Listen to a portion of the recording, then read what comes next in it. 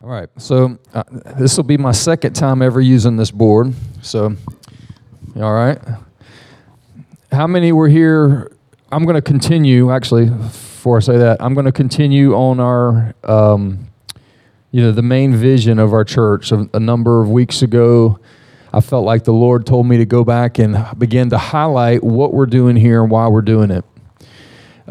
He wanted to clear our vision. Without a vision, the people perish. I want to know, the people that call this their home church, I want us to know what we're going after and why we're going after it. I believe that our vision is something that every church should be going after. It's my opinion. I think it's very biblical, and I think it's the way to success.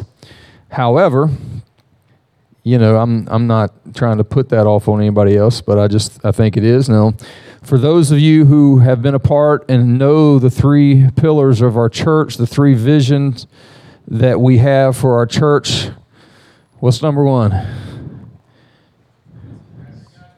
After God's presence. Wait a minute. I can never spell. Golly. Anybody? Who has the tissues? Somebody has the tissue box somewhere. There we go.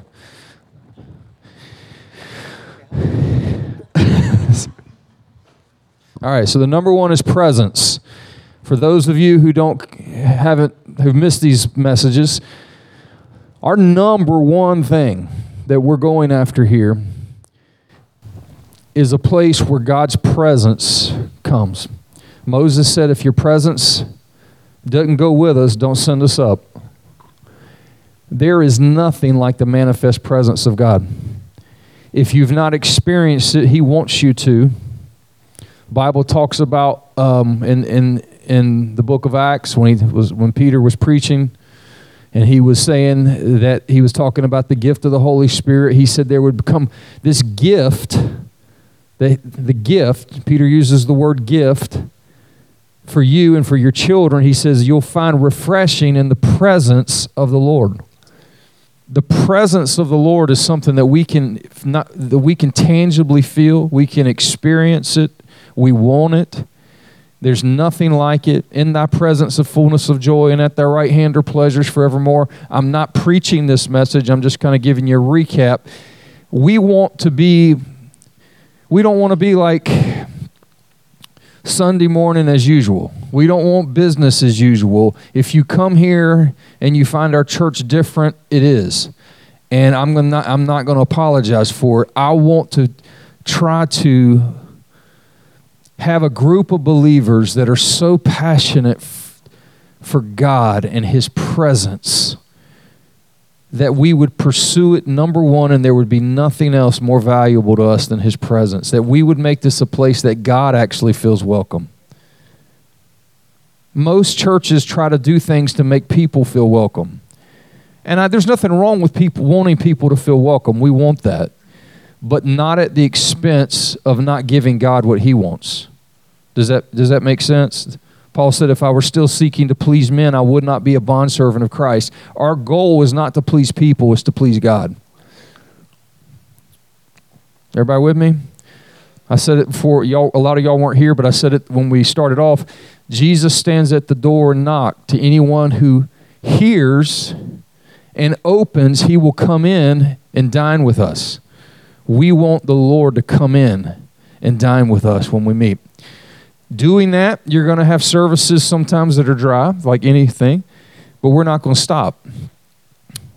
We've had some amazing services here, but we haven't touched what's coming. I've been restudying the Welsh Revival. How many are familiar with the Welsh Revival? If I remember correctly, it was right at the turn of the century, from the 1800s to the 1900s, right? Yeah. It was right entering into the night. Stirrings started happening, but within, I think, 1902 or 1903, somewhere in that ballpark, yeah. The Welsh revival swept all of the Welsh country. The part of the UK. Wales, thank you. So, in Wales, there were a number of things that were the priority of their country. Number one was what they called football, which us Americans would call soccer. That was like the big deal. Pubs and drinking, gambling, and prostitution. That was the favorite pastimes of Wales. This revival comes, and the whole revival is based on people not doing church as normal and deciding they got to have God's presence, and they're willing to do whatever it takes to get God's presence. That's a quick overview. Sometimes they would sit in meetings and just wait for 2 hours before the preacher would get up to speak because they were waiting on God, literally. But God did a move in Wales that by the time, it was only a few years that this thing went on, but by the time this revival had swept through, there had been so many people born again that their whole police force had to start choirs because they didn't have anything else to do because there was no crime. Zero crime. Can you imagine a move of God that would take place so heavily in Wilmington that the police force have to get other jobs and start figuring out other things to do because crime's dealt with, because men's heart were broken by the presence of the Lord? Scripture says to humble yourself in the presence of the Lord. When you get in His presence, there's a humility that comes. In His presence, I told my dad this the other day. I said, in God's presence, I'm who I really want to be. Now, if you've never been in His manifest presence, you can be a Christian and never, I guess you can be a Christian and never experience His manifest presence. I don't know, because I've experienced His manifest presence. But if you've experienced His manifest presence, there's a breaking of everything that needs to break and a healing of everything that needs to heal in that place, in His presence. I want to live there. And when His presence came in this Welsh revival, it swept the whole country. People started just gripped with repentance just for their sins. They started getting right. People started having visions of heaven, visions of hell. They started having encounters, repenting. The whole nation was swept up. All the newspaper articles were about the revival. It was amazing. I think there's something bigger coming. I know there's something bigger coming. And I'm willing to state on the record, God's about to do something that's going to blow our minds. They're going to blow our minds. And I believe that it's the church's responsibility to do these three things. To not only help bring in this revival, but to keep the revival going. Every revival died out because they did not stick to the basics. They got flesh in there, selfish ambition, pride, jealousy, things that hinder the Spirit, and the Spirit, it just died out. And you can look through church history at all the major revivals that happened and how they ended. I believe there's a combining of the Welsh revival and the revival of the power of the 50s that was released that God's about to bring. So the key to this is seeking His presence first. And seeking His desire. I was saying back there today, what would happen if all of God's people were consumed with seeking what the Father's desire is? What if we woke up every day and the main thing on our bucket list for the day, our to-do list, what will bring the Father joy today? What's on His heart? What if Christians lived like that? I mean, I remember Scripture, Matthew 6:33 says, seek first the kingdom of God and His righteousness, and all these things will be added unto you. The key to life is seeking Him, His desire, the things that please Him, seeing His righteousness established, not my righteousness, His righteousness. And everything would be added unto us that we need. See, people run around and they're trying to grab their things, their needs, I got to go to work today. I got to do this. I got to do that. I got all this to do. I got bills to pay. I got this. I get that. There's a kingdom reality that when you begin to walk in the kingdom's plan, which is seek first God's desire, God's plan, then God releases his kingdom into your life in a way that it doesn't work like this in the world. When you seek God's will, provision finds you. I do not work for provision, by the way. I will never work for provision. That's the world's way. Now, I'm not going to be lazy. If you're being lazy, that's not a fruit of the Spirit. But I need to be busy, as all of us do, doing the Father's will, his desire. What is that? For many of us, it may be going to this job that he's got you working on. That's okay. That's a mission field. But do it because that's the will of the Lord for your life, not because it's a means to an end for you to get your needs met. It's a different way of thinking. I'm not going to work to provide for myself. I'm going to work to fulfill the Father's vision and desire to reach this community that he's called me to work in or to be a part of. And I'm trusting him to provide for me. Does that make sense? We want to become people that seek his presence and seek his desire. All right. Number 2, as a church, I think many churches have gotten better at this, but I still think we're failing miserably at this. I've done whole sermons on this, and then I'm going to get to this. But what's the next one? Equipping the saints. It's just a little bit of review. Ephesians 4 tells us that God's given us some apostles, prophets, evangelists, pastors, teachers for the equipping of the saints, for the work of service. Right? Let's read that real quick. Ephesians 4:11.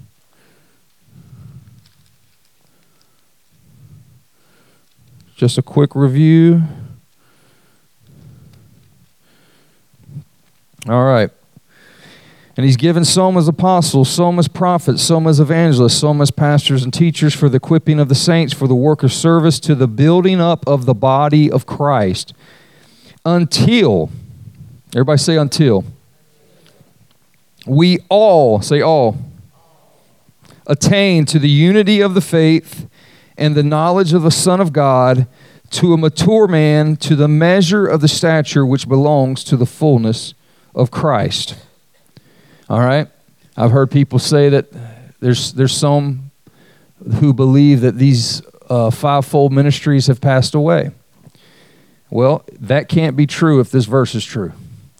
He's given some apostles, some prophets, some evangelists, some pastors, some teachers for the equipping of the saints, for the work of service, to the building up of the body of Christ, until we all attain. That's all of us. Every single part of the body attains to the unity of the faith. Not sure we're there yet. And of the knowledge of the Son of God. We're growing in that. To a mature man. What is this mature man? To the measure. Okay, you're measuring something. What are we measuring? The measuring of the stature. How big is the stature which belongs to the fullness of Christ? How big is Christ's stature? He left some big shoes to fill, right? But according to this scripture, he's given us these fivefold ministries for the equipping of the saints until we all attain to this stature. And so if that's not happened, and I'm looking around at the church in America, much less the church in the world, we're not there. And so obviously we still have these fivefold offices, and the job of the fivefold office is to equip who? The saints. Ministry is not for the one guy who leads a church. That is bad, bad, bad. Everybody say bad. It's bad for your pastor, and it's bad for your congregation. I mean, Moses was about to get worn out, and his father-in-law Jethro came to him and told him, say, look, you're going to kill yourself. I'm paraphrasing. This is the Travis version. You're going to kill yourself if you're trying to take care of these millions of people. You need to raise up leaders to lead the people. And he had a slew of leaders, elders that were ordained. And the Spirit of God came on them. And the Spirit that was upon Moses came upon them. This was under the Old Testament.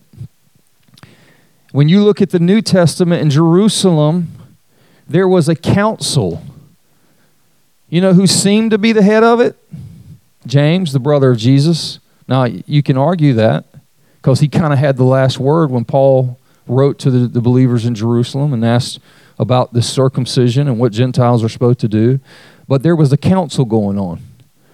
And it is not healthy to have a one-man show because the body, if you're not functioning in what you're called to do, there's going to be a dissatisfaction in your life. You're going to be unsatisfied, and you're going to feel that with something else. There's an amazing exhilaration that happens. You know, after Jesus ministered to the woman at the well, and the disciple said, "Here, Lord, eat something." He says, "I have food to eat that you don't know anything about." And he says, "My food is to do the will of him who sent me."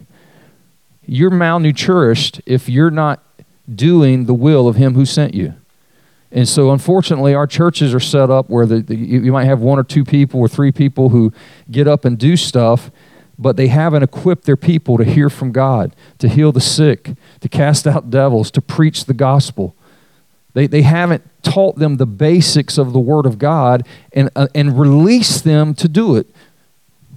Well, we don't want to do that here. We can't do that here. And I've did a whole message on this. This is not my message, but equipping the saints. That has got to be a priority of any ministry. It's a priority from God. You see it in Ephesians 4:11. The third one, what is it? Community. I would put the word family. But yes, community is correct. We want to be a family, and that's what I want to talk to you today. Everybody gets it, right? A dad, a mom, 3 little babies. Family. All right. You know, family is the oldest social structure in the world. It started with Adam and Eve and them having kids. And family really is at the center of what God is doing in his creation. It is my opinion, from reading the Word and studying all my adult life, the Scriptures, that God's heart is to have a family. It is his ultimate desire to have someone that he can share creation with. This is the testing ground. This is training for reigning. There's an age coming after this for everyone who overcomes. We're going to rule and reign with him forever and ever and ever and ever and ever. With wonders, you know, Scripture says, no eye has seen, no ear has heard, neither has it even entered the heart of men, all the things that God has prepared for those that love him. We cannot comprehend what's coming in the age to come. And we're closer to that than you may realize. The Lord is doing all of this down here. This is preparatory. This is a preparation for an amazing thing that has been in God's heart before he even created Adam and Eve. Before he even made them, eternity was already in his heart, this age to come. And it's going to be wonderful. And he wants to share it with us. He doesn't want to be alone in it. So he made man in his own image, in his own likeness, and he gave him authority over his creation.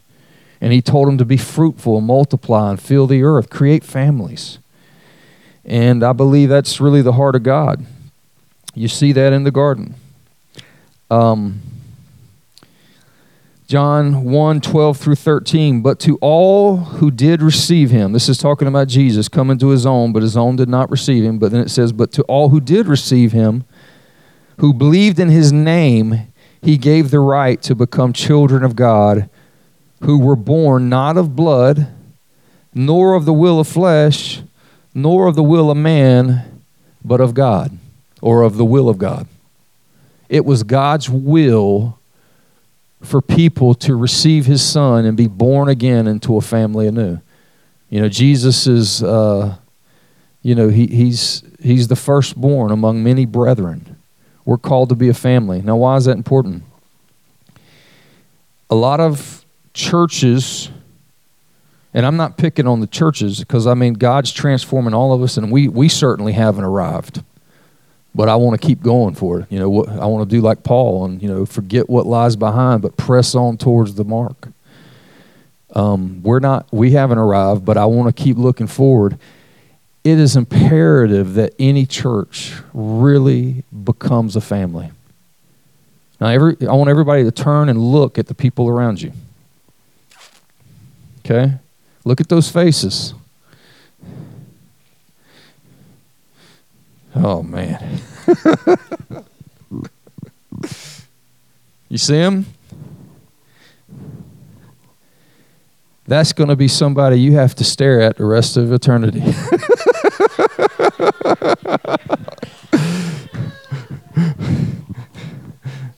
Now, some of us, we got a lot to look forward to. Others,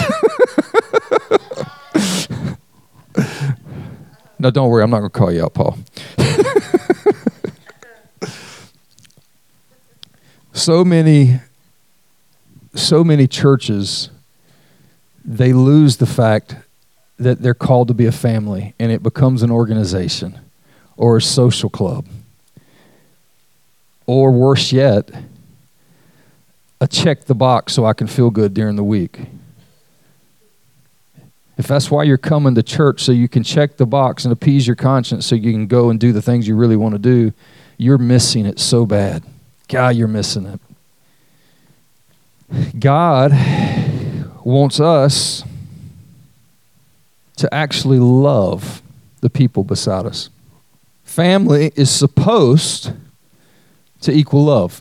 Now, granted, we're all broken. We all come from broken homes because there's broken people. Hurt people, messed up people, mess up people. And, and God's breaking the cycle. The cross is what broke the cycle. And when we apply the cross to our own lives, we get healed and we stop hurting other people. We stop wounding other people because we're no longer wounded. To the degree that you're healed is the degree that you're going to be a healer. And we're called to heal the hurts of other people and set them free. So family is supposed to equal love. John 13:35, by this all people will know that you are my disciples if you have love for one another. Church is going to challenge that. And it was meant to. You know, Jesus left this final commandment. What did he say? What was the final commandment before Jesus walked out of here? Right before he goes to the cross, well, maybe not the final because he did resurrect and left them stuff, but right before he went to the cross, he told them, we're talking about love, Ray Lee. Love one another. Love one another. Now, anytime there's a commandment in Scripture, that means that what they're telling us to do is not going to be easy. He doesn't say, I want every one of you to make sure you keep breathing. Well, yeah, so breathing's automatic. It's natural. No one tells you to keep breathing because you're going to automatically do that. If God tells you to do something, he's telling you something that's not going to come automatic. It's not natural. Church is meant to be a place where we learn to love. Yes, you have to learn to love. Love is a decision that you choose to do. That person just said something very offensive to me. I get to choose right now. What am I going to do? How do I respond to that? Do I say, Father, forgive them? They know not what they do. Or do I say, Father, forgive me because you don't know what I'm about to do? When the flesh rises up, that's not love. And church is meant to train us. This is training for reigning. And when we can learn to live together in love, then we know the Spirit has finally had its work in our life. If you're not learning to love, you're failing. Because that's the thing that Jesus came and told us to do. And church is where you learn. There's lots of things they say in Scripture. Submit to your leaders. That's not natural. You know, there's all kinds of commandments in the scriptures that aren't natural. You have to actually fight against the natural tendencies to reject the thing that goes against the command. Right? Submit one to another. Well, I don't like that. I don't want to submit you. Working as a team is not easy. Y'all know that? You know that? Actually, it's fairly easy with you guys. I'm going to just brag on my team for a minute. Josh and Lonnie and Paul, even Paul. When I took over the pastorship, you know, with any change, there's fear that rises up, I'm sure, where you're like, what, you know, you just don't know what's going to happen. And so there's, you know, you don't know. You don't, and they didn't really know me. But these guys, my goodness, we came together and we began to pray and seek the presence of God together and begin to love one another. And I've been in church my whole life almost. And I've been in church leadership to some degree or another my whole adult life. And I have never had what I've had here in the having each other's back, pursuing God. And it doesn't matter who gets the credit or the glory, because the one that we want to get the credit and the glory is Him and Him alone anyway. And I had a dream years and years ago where I saw this Superman figure fly up, and he had incredible power. And I remember there being a mask on his face.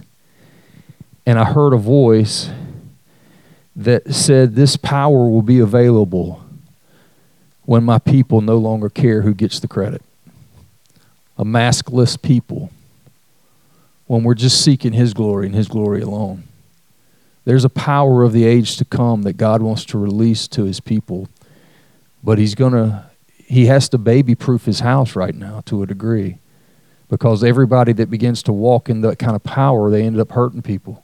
Because they didn't learn, they hadn't matured in love yet. And we have got to, as a family, grow up into love. I just want to read a few things talking about this. Love is the essence, I guess, or the center post of what true family is supposed to be about. But you don't get that without having to choose it and fight for it. I've been married a long time, 27 years, 32 years together. It's my beautiful wife, Lindsay. We fought a lot, haven't we? There's been some knockdown, drag out. Was it knockdown, drag out? Drag outs, yeah. We've had some rough patches. But you know, every time we've worked through it and we stick around, there comes the other side of the fight or the other side of whatever we're going through, that there's such a love and appreciation that you gain for just sticking it out. You know, you stick it out, and there's numerous moments where you're like, in the fight, you're like, God, what is this? Lord, why are you giving me this woman like this? And then you're on the other side of the fight. Oh, God, thank you for this woman you've given me. It's Jekyll and Hyde. You know, the scripture says, he who separates himself seeks his own desire. And so I want that to settle in. He who separates himself seeks his own desire. You will never know the joy if you don't stick it out to stay in relationship. I have a policy in my life that I believe is from God. You don't burn bridges. Now, sometimes bridges are burned from the other side, but as far as it depends on me, as the scripture says, as far as it depends on you, stay at peace with all men. I have an open door policy. If I have a fallout with somebody God's heart is redemption of that relationship. So as far as it depends on me, the door will always be ready to open for relationship. It means forgiveness, means walking through things, but we're not giving up. I do not give up on relationships. Sometimes they have to be put on pause because of what's been done for the sake of that person getting free or whatever, so they're not hurting, other people or yourself. I'm not talking about becoming a doormat for people, but with repentance, every relationship can be restored, and God wants that. I didn't even go through my list. Let me go through my list real quick. Healthy family. What does it provide? Love. Everybody needs love. If you say you don't need love, you're a liar. We all need love. We do. You're born with the need to have love. You were born to be loved by God and by others. And when you don't get it, you're a broken person. That's a fact. I wanted to say that's a fact, Jack. So let me say it. That's a fact, Jack. If your love need is not being met, first of all, by God himself, you will be a broken person. But we need one another's love. We need it. Now, with God's love, we can overcome not getting it from other people. But we need one another. We need the family that God has created. So the first thing that family does is provide love, a need that you need, that fellowship, that love. I'm accepted. Second thing, it provides protection. You know that? If you separate yourself, he who separates himself seeks his own desire. If you separate yourself, you have actually removed yourself from the very protection that God has put in place to protect you. There are people taking all kinds of hits in all kinds of ways because they reject the structure that God has given for protection. Family, church family. Well, I don't want that because they hurt me. Yeah, my wife has hurt me. I've hurt her.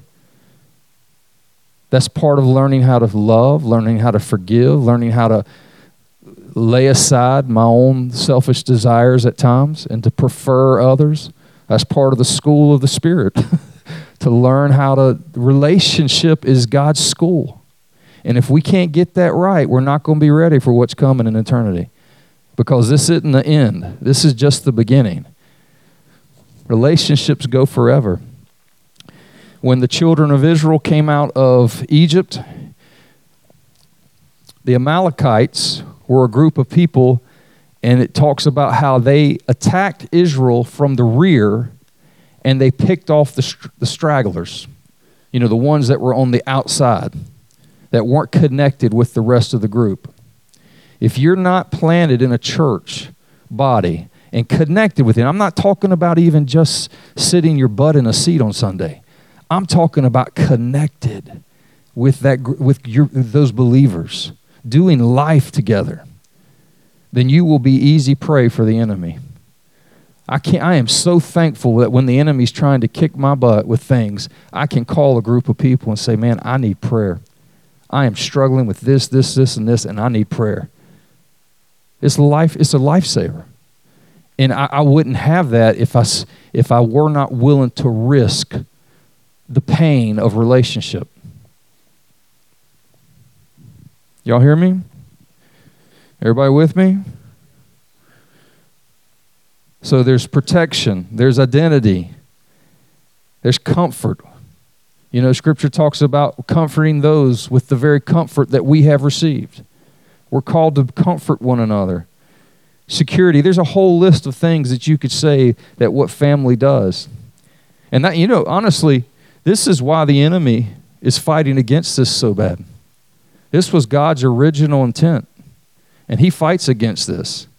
He tries to tell us that, this is a male and this is a female. I mean, I'm off subject a little bit, but not entirely. The enemy's fighting against this core right here. He's trying to destroy it. Because if he can get these identities messed up, he'll get all their identities messed up. And they'll find themselves in rebellion against God. But what that really means is that the way you were designed to function, you won't function anymore. And it'll just be pain and suffering. There's a way that seems right unto man, but the end of which is death. When we reject God's plan for the family, we all end up in death. Good word, Travis. Preach it. Sometimes you got to preach. You got to encourage yourself. All right. So if you got your Bibles, you can turn over to 1 John 3:10.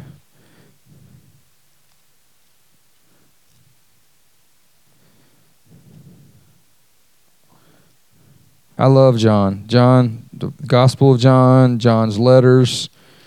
He's my favorite of the disciples. And his whole message is love, love, love. Love God and love each other. In 1 John chapter 3, we're going to start at about verse 10. By this, the children of God and the children of the devil are obvious. Okay, we're talking about God's children, his family.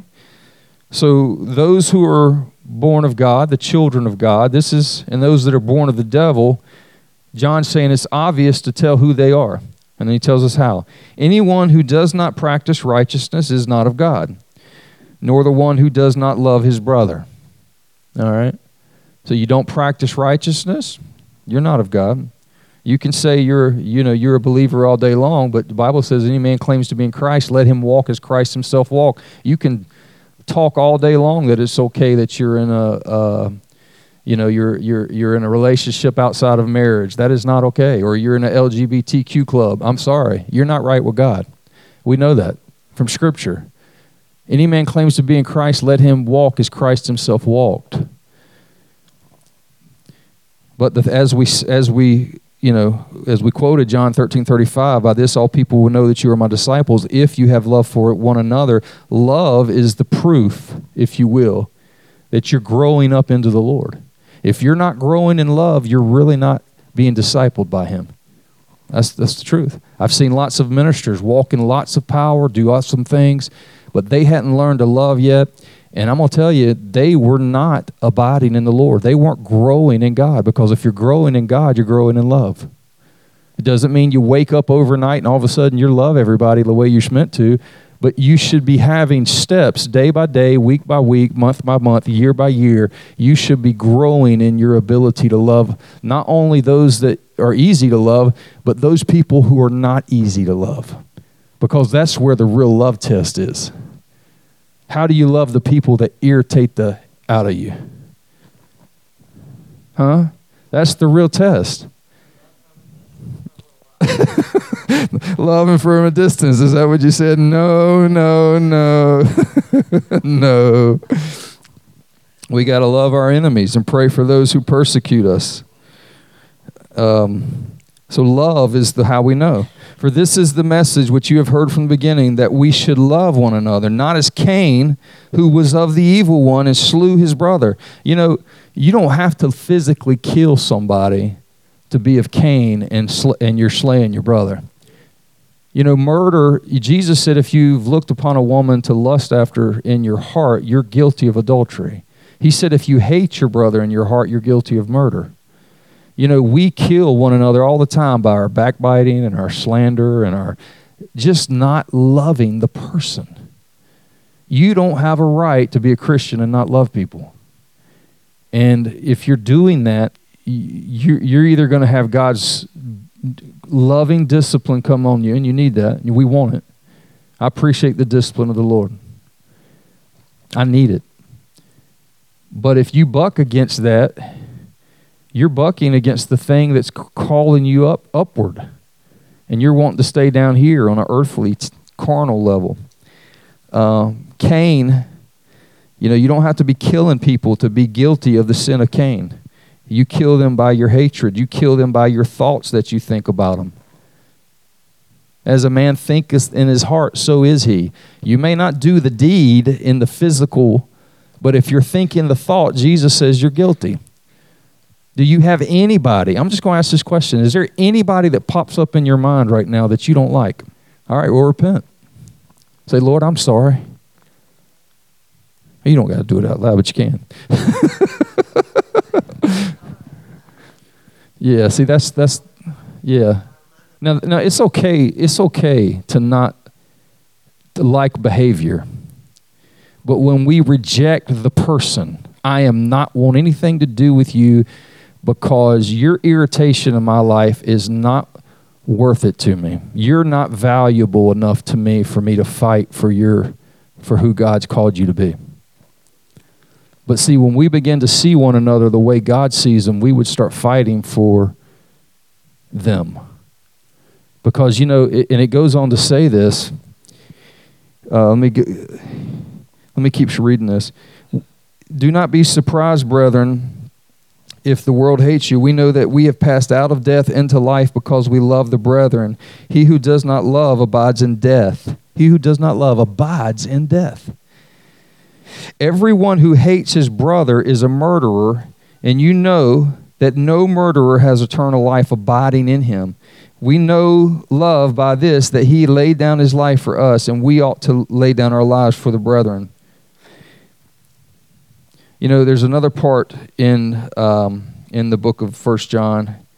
It says, where's it at? It says, Beloved, let us love one another, for love is of God. And everyone who loves is born of God and knows God. But he that loves not does not know God, for God is love. If I say I love God, he's my Lord, my Savior. I say I love him, and I don't love the people he loves, do I really love him? If you say you really like me and you care about me and you know how much I love my children, and yet you allow maybe their immaturity or to irritate you so that you don't want anything to do with them, do you really love me? How can I love somebody with all my heart and not love what they love? And those people that we are irritated with and don't like in our church services and in our meetings that we run into that somehow have to be the head and have to have all the ideas, and if they don't have their idea, those people are the very people that Christ Jesus died on the cross for, because he so loved the world that he gave his only begotten Son. That whosoever would believe in him will not perish but have everlasting life. Those people are the people that God loves. And if we don't love them, then we don't love him. That's what this word says. If we don't love people, we can't love God. Because if we know God and God is love, and I've been transformed by his love, then I have to love those people that he wants to transform with his love as well. Does that make sense? It is imperative that church becomes more than a social party, but that when we come in here, we're rooting for the people sitting beside you. You're praying for them. When you have conflict, and conflict is going to come, it's meant to. That's part of God's training, that you don't let that drive you out. How many people have ran out of here because they didn't like something that somebody said? And almost all of them, and really probably all of them, fall into some kind of disaster. What I mean by that, their life goes awry. Because when you're offended and you have unforgiveness in your heart and you're running from relationship because relationships might cause you to have to change. I don't want to change. I want to be the way I am, so I'm not going to let iron sharpen iron. Scripture says, just as iron sharpens iron, so one man sharpens another. The people sitting next to you are God's tool for making you into his image. And if you run from that process, you're actually running from God's work in your life. Does that make sense? When you run from the conflicts, don't run from them, run to them, embrace them. Embrace it. It's painful, yes, I know. But on the other side of that pain, there's a glory that you can't imagine. You see some of these war movies, and you see some of these veterans that talk about it, some of these people that they start off in boot camp with that they just hate. By the time boot camp's over and they go into war, like especially a lot of these World War II vets, and they talk about the bond that was built in their lives, it was because they were forced to learn to live together. The church is here to cause you to learn how to live together in love. So don't reject the very thing that God has put in your life to actually transform you into his image. People are the tool that God has set in your life to cause you to be transformed in his image. And when we reject relationship, we're rejecting God and we're rejecting the process. Right? So I'm committed to growing in my love for each of you. I don't love you like I should, but I'm not done. So don't worry, Josh. I'm going to keep working at it.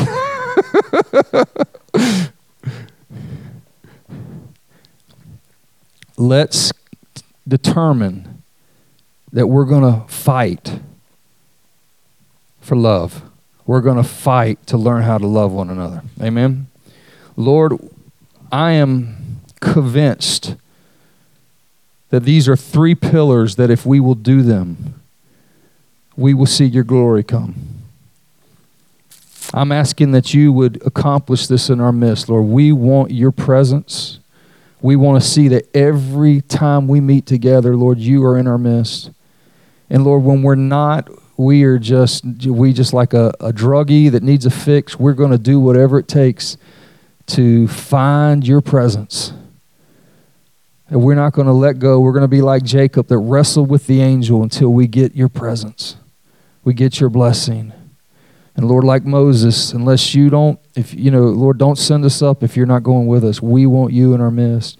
And Lord, we want to see every person that you send here equipped and trained for the calling that is on every member of the body. Every member of the body has a calling and a purpose that only they can do the way that you designed it to be done.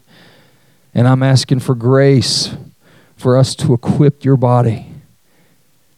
And Lord, I'm asking that for the grace that we would learn to love one another and that we actually would grow into the love that you've called us to have. As it says in Psalms 133, it talks about the blessing of unity and how good and pleasant it is when brethren dwell together in unity. Lord, you said it's like precious oil that runs down the head and into the beard of Aaron and down to the robe. And Lord, you said right in that place you would command a blessing.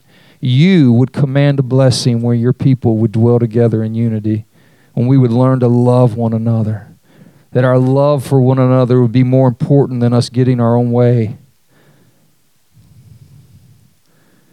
And so, Lord, accomplish that here. Let's start with this little tiny church in Wilmington, Lord, and do something, Lord, like the Welsh revival, like the Azusa revival. Lord, do something here where people begin to love you with all their heart and love one another as themselves. Do a work in our midst, Lord, that will blow us away and blow the world away, that the world would come streaming to your light, Lord God. Because, Lord, darkness is arising. Their deep darkness covers the people, Lord, but you promised us, Lord, that your glory would appear upon us and that nations would stream to your light, to the light that is on us. Lord, let your light shine in this place.